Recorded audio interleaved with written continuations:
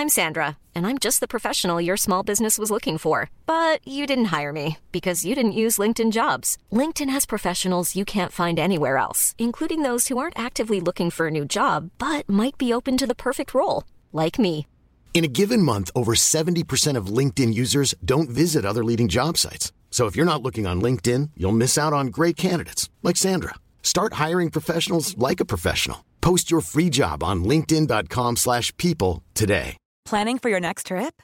Elevate your travel style with Quince. Quince has all the jet-setting essentials you'll want for your next getaway, like European linen, premium luggage options, buttery soft Italian leather bags, and so much more. And is all priced at 50 to 80% less than similar brands. Plus, Quince only works with factories that use safe and ethical manufacturing practices. Pack your bags with high-quality essentials you'll be wearing for vacations to come with Quince. Go to quince.com/pack for free shipping and 365-day returns.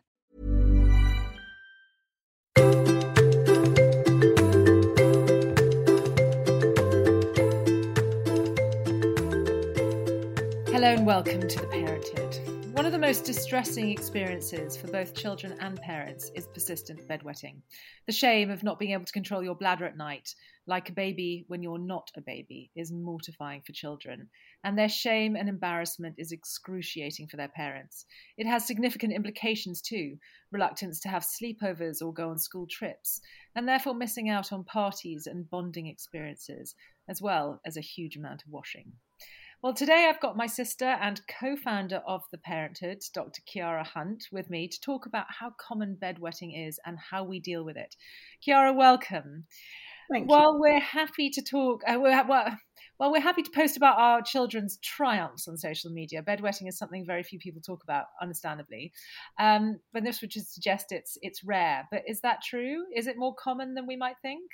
So I think that's one of the most important things to realize is that bedwetting is really very common. And, most children will have at least one or two other children in their class, certainly at the age of about 7, who are still wetting the bed at night.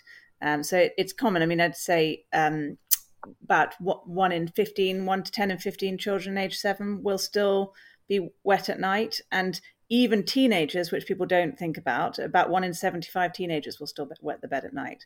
So it's really very common. It does run in families. So if you as their parents wet the bed, then it is quite likely or more likely that your children will. And when does it stop? Does it always stop at teenagers, or are there some adults who wet the bed too? Is there something that affects adults? Yeah, much less commonly. But yes, there are some adults who are still on the treatments for bedwetting.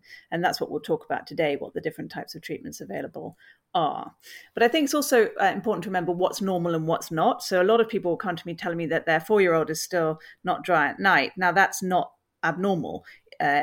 Abnormal bedwetting is really from the age of 5. If your child is regularly still wet at night from the age of 5, under the age of 5, that's still normal. That's just their body maturing and getting used to the idea of being able to hold the urine in at night. So most people, and we've done potty training podcasts, haven't we? But potty training generally in the day starts from about the age of 2. Sometimes it's earlier, and sometimes it's a bit later. But it's not uncommon for reception children aged 4. To still be in night pants, pull-ups, pajama pants, that sort of thing at night. And it's probably better to kind of continue using them when they are still wet at night, even though they might not be wet at night all the time, just to sort of prevent the embarrassment of having wet the bed. Well, there's actually an argument against that really if you're trying proactively to stop them being wet at night after the age of 5, then there's an argument to not wear the night pants because the actual sort of waking up in a wet bed can help the child to learn to hold the urine at night. And what are the causes of bedwetting? Why do children wet the bed? So, I mean, there are lots of different reasons. So, after the age of 5, you can sort of divide it generally into 4 different categories. So, there's the sort of not feeling the urge, not feeling the need to pee at night, and that's not because they're so fast asleep. So, a lot of people say to me, "My child just sleeps so deeply, they don't feel that they're not awake enough to feel the urge." But actually, it's because their brain doesn't recognize the signal of a full bladder during sleep. So this is where sort of bedwetting alarms, which we can talk about in a bit, can help. But you can look at sort of signs of the type of bedwetting your child is doing to see if it might be that. So, for example, if the child doesn't wake up, so they sleep through their bedwetting, or they wet the bed late in the night rather than earlier on, and that might be a sign that they're just not recognizing that signal of the full bladder. Their body's just not recognizing it. But so another cause is that their body is just making too much pee at night. So we all have a hormone called vasopressin, which we become more sensitive to as we get older. But it basically tells our body not to produce as much urine at night so that we don't need to pee. Because if we produced as much urine, if our kidneys produced as much urine in the nighttime as we did in the daytime, we'd all be getting up to pee during the night. So most of us produce vasopressin, which suppresses that urine production, but some children don't make enough of it. So their kidneys just produce too much urine, and then they have to pee because their bladder's really full. So you know that because they're really wet. Some children are just really, really wet, and they're peeing throughout the night. They're wetting early in the night. Their pee is quite dilute. It's not that strong smelling urine.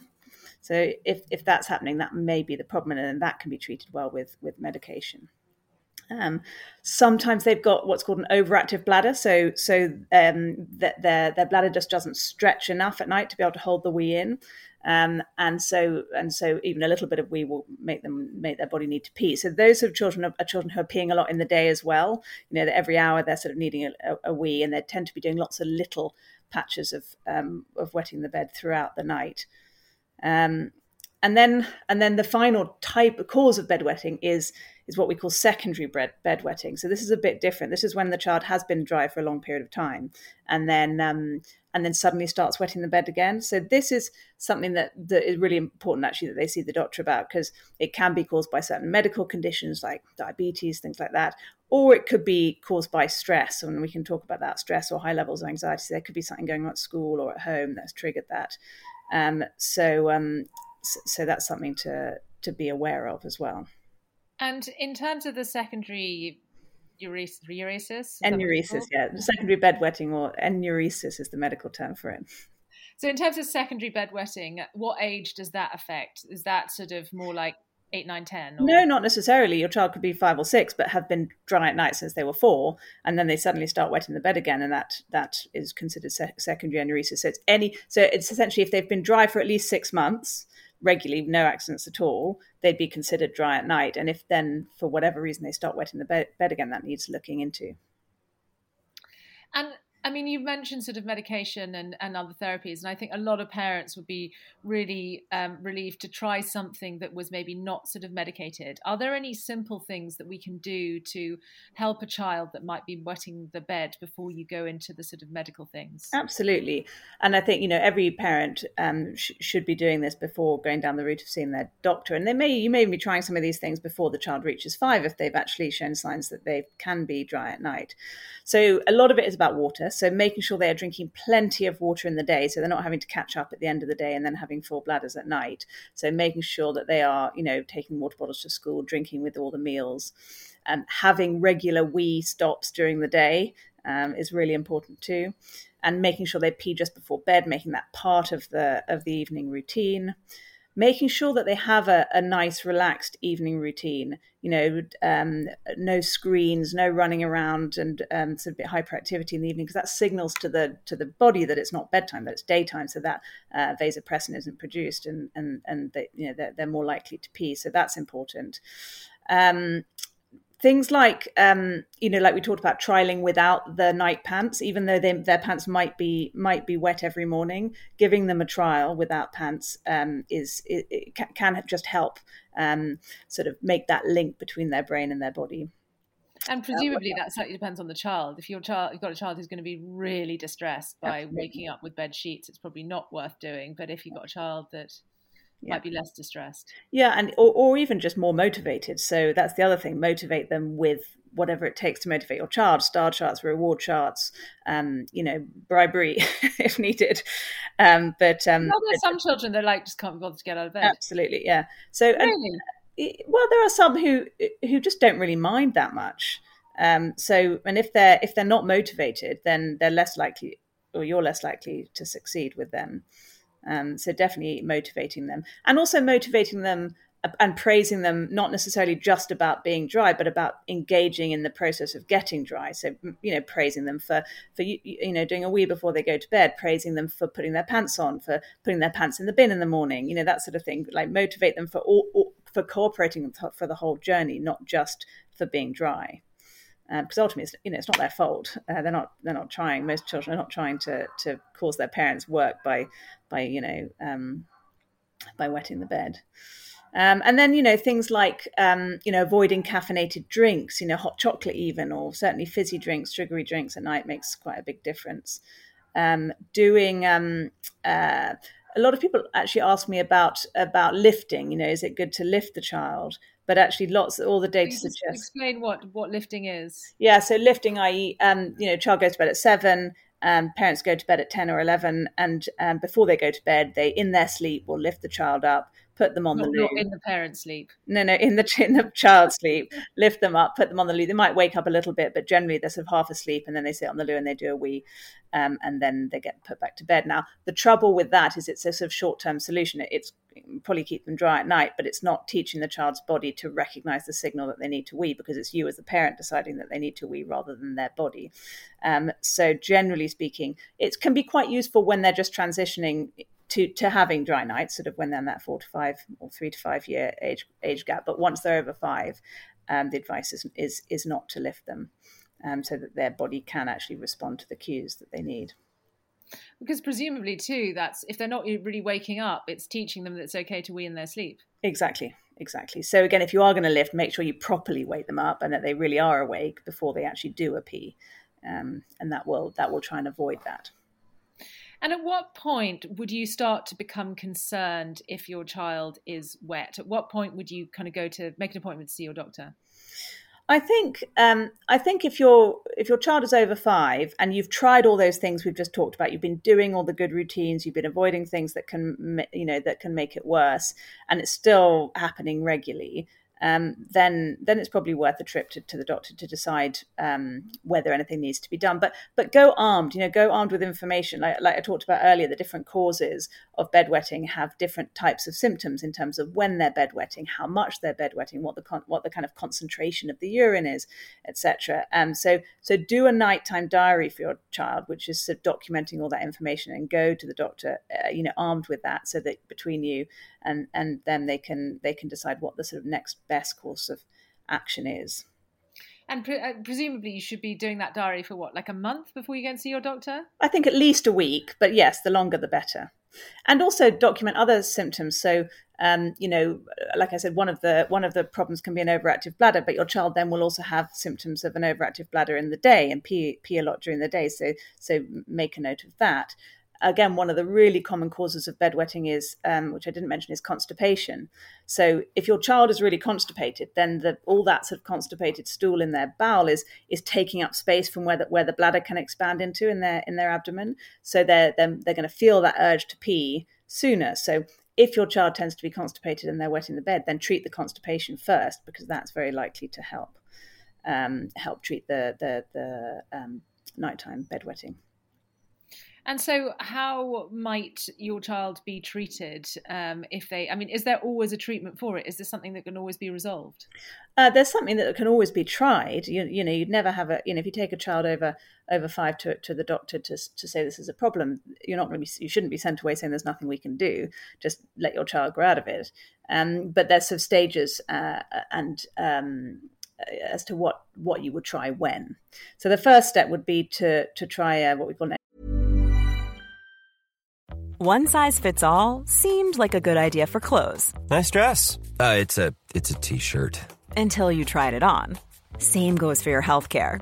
That's why United Healthcare offers a variety of flexible, budget-friendly coverage for medical, vision, dental, and more. So whether you're between jobs, coming off a parent's plan, or even missed open enrollment, you can find the plan that fits you best. Find out more about United Healthcare coverage at uh1.com. That's uh1.com. Hey, it's Paige DeSorbo from Giggly Squad. High quality fashion without the price tag. Say hello to Quince. I'm snagging high-end essentials like cozy cashmere sweaters, sleek leather jackets, fine jewelry, and so much more. With Quince being 50 to 80% less than similar brands. And they partner with factories that prioritize safe, ethical, and responsible manufacturing. I love that. Luxury quality within reach. Go to quince.com/style to get free shipping and 365-day returns on your next order. Quince.com/style. Enuresis alarm or a bedwetting alarm, which is trying to help your child's body recognize the symptom or the feeling of a full bladder, so that they wake and respond to it rather than just wetting the bed. So these are kind of there's a sensor which detects when the wetting starts and activates the sensor in the pants of the yeah child. yeah exactly or yeah, wherever they're going to get wet, but generally in the pants, and that will activate an alarm which will then wake the child, and at the beginning of the wetting, and then waking them causes their bladder muscles to tighten and will stop that wetting progressing. And as the time goes on, the child will associate that feeling of a full bladder with the need to get up and use the bathroom, and not need the alarm to wake them up, because they'll respond to the signal from the bladder without the alarm kind of being the intermediary. But it's not a quick fix. It's not like you use the alarm for a week and suddenly they're dry at night. It takes quite a long time, and a lot of parents take it. It can take a few months to work, because the child needs to get used to the sort of waking up and responding to the alarm. And again, motivation here is so important. The child's got to be motivated to actually respond to the alarm and help their body learn. So again, lots of that praise around everything to do with using the alarm, putting it on, changing their pants, etc. How often does that work? How successful is the alarm? So that's probably the most successful. Most children who wet the bed between the ages of 5 and 7 will respond to an enuresis alarm, as long as it's being used consistently.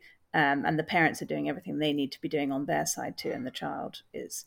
And you'd use it, you continue using it while the child's dry for at least 2 weeks. So you'd have 14 days, 2 weeks of dry nights before you take it away, and then see if that works. And for some children, if they're little, if they're still sort of between 5 and 7 and it hasn't worked at all for 3 months, the advice will be, right, let's stop, let's have a break, just put the pants back on, and let's try again in a few months' time. And then usually it will work. But you mentioned also that there are other treatments and medicalized treatments that can be helpful. Yeah. So the most common treatment for bedwetting is basically a medication that tops up that vasopressin we were talking about. So, we all produce the vasopressin, which suppresses the kidneys' urine production at night, but some children take longer to produce the required amount. So essentially the treatment is topping up their own vasopressin with a medication called desmopressin, which is the same thing, to give that signal to their kidneys to stop producing, not stop, but to reduce the urine production at night. So that is usually used from the age of 7, because it usually those 5 to 7 year olds are trying the alarm first, but it can also be used from the age of 5 if it's appropriate.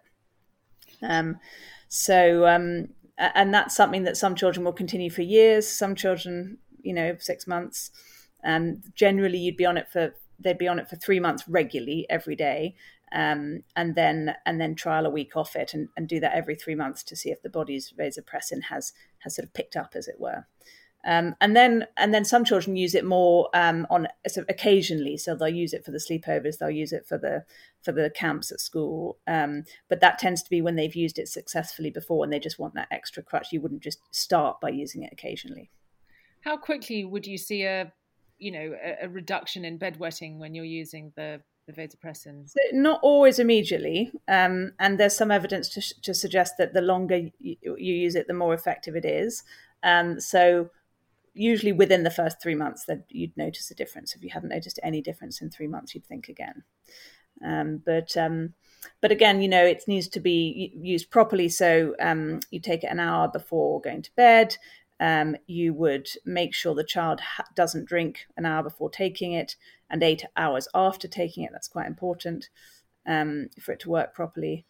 And And, people worry about side effects and risks of medication. It's actually pretty low risk. It's just topping up your own body's vasopressin, but you wouldn't take it if your child's really ill, has a temperature, diarrhea, vomiting, that kind of thing. Or if they have drunk loads of water, you wouldn't give it to them then.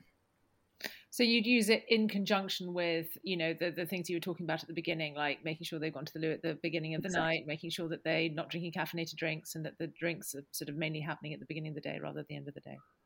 Or during the day, rather than the end of the day. Exactly. And is that the only drug that is available, or are others available for different things? So that's the most commonly used one. There are other medicines that are used, usually kind of under specialist guidance, and it's usually for kind of more intrinsic problems with the bladder. So, for example, if your child really has overactive bladder and the bladder can't hold enough urine, then you go down the routes of doing bladder retraining. For example, it's almost like physio for the bladder to try and help it contain more urine. But also then there's medication specifically for overactive bladder, which things you might come across, something called tolterodine or oxybutynin.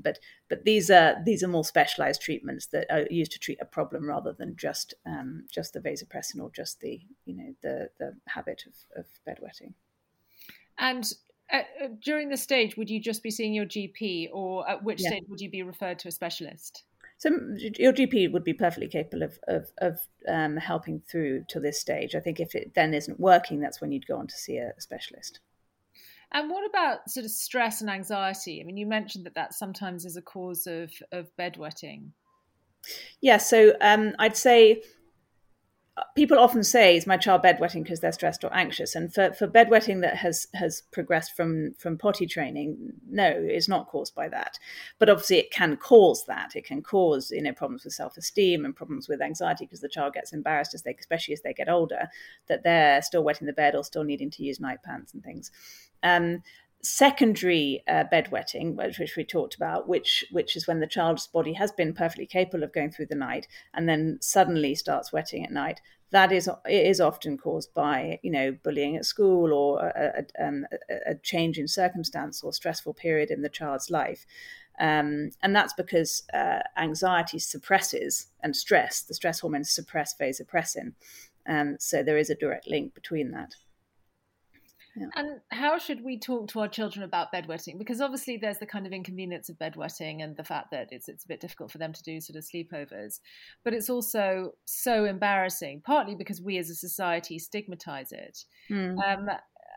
How should we be talking to our children about it? How should we be reassuring them, or should we be? Yeah, no, I think it's really important that children don't feel that it's their fault, and that they are reassured that this is not uncommon, that lots of other children experience this, that it will get better, and there are things we can do about it. It's very rarely in the child's control at all. So do be, I think, mindful of that. And I think as parents, we can often get really frustrated because we have to change the sheets, we have to change the pajamas. So trying to be as prepared and practical about it as you can, so that we don't put those frustrations, which are not our child's fault, onto them. If we come in the middle of the night and they could tell that we're really annoyed that we've had to change their sheets again, that's going to just reinforce their low self-esteem about something that is very difficult for them to change on their own. So things like having waterproof sheets, having absorbent pads that the child can lie on, having a change of pajamas ready, having giving your child the tools to be able to do a lot of it themselves. Teach them how to change their pajamas if they're little. Teach them how to put clean pants on. Teach them where to put their dirty, clothes or bedding. If they're on a bunk bed, get them to sleep on the bottom bunk so that it's much easier for them to get out if they do wake up and need the loo. Put a potty in the room if they're little and don't want to go to the bathroom on their own, or teach them, show them, practice going to the bathroom in the middle of the night with them, that sort of thing. Because I think putting our own stresses on them just exacerbates the problem.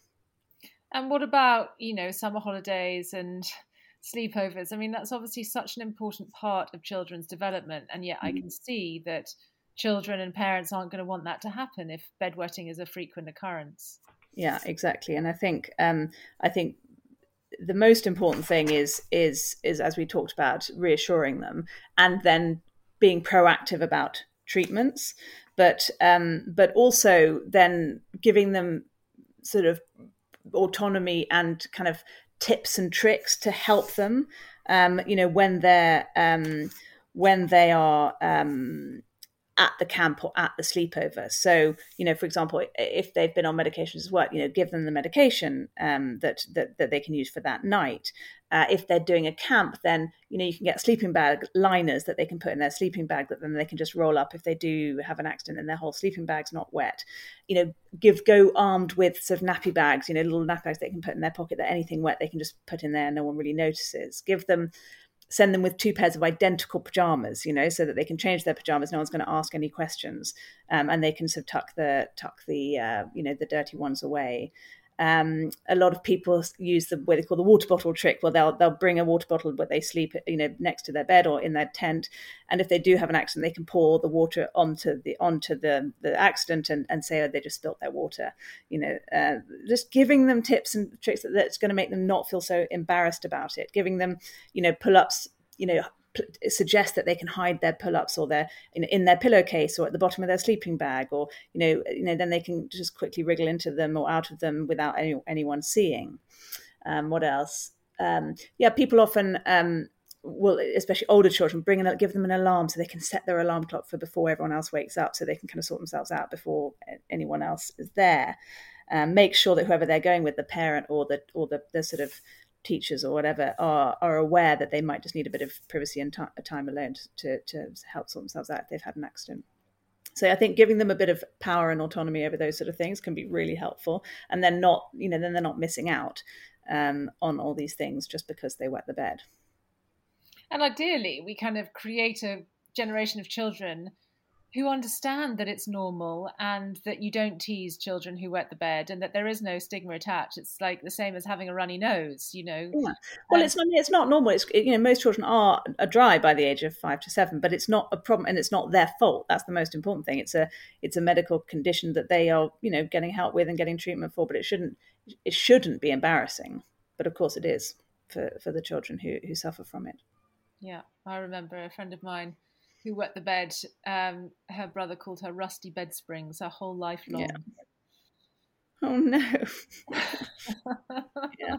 Well, children, as we all know, can be absolutely cruel, and so that's why all these little sort of tips that can help them along the way. I mean, obviously the most important is to get them dry at night, but if they're not, then giving them those sort of tips and tricks can make all the difference. Well, Chiara, thank you. That's very informative, and probably really good for families to know who don't have children who wet the bed, because the likelihood is that there might well be a sleepover or have a conversation with a friend who's totally flummoxed by what's happening to their child, and it's so good to be informed. Exactly. Perfect. Good. Well, thank you so much for your time. Thank you all for downloading this episode of The Parenthood. You can subscribe, rate and review wherever you found this podcast. Do also share the podcast with anyone that you think might be interested. You can also follow me on Instagram. I'm at marina.fogel. But in the meantime, from Chiara and me, thanks for listening and goodbye. Bye.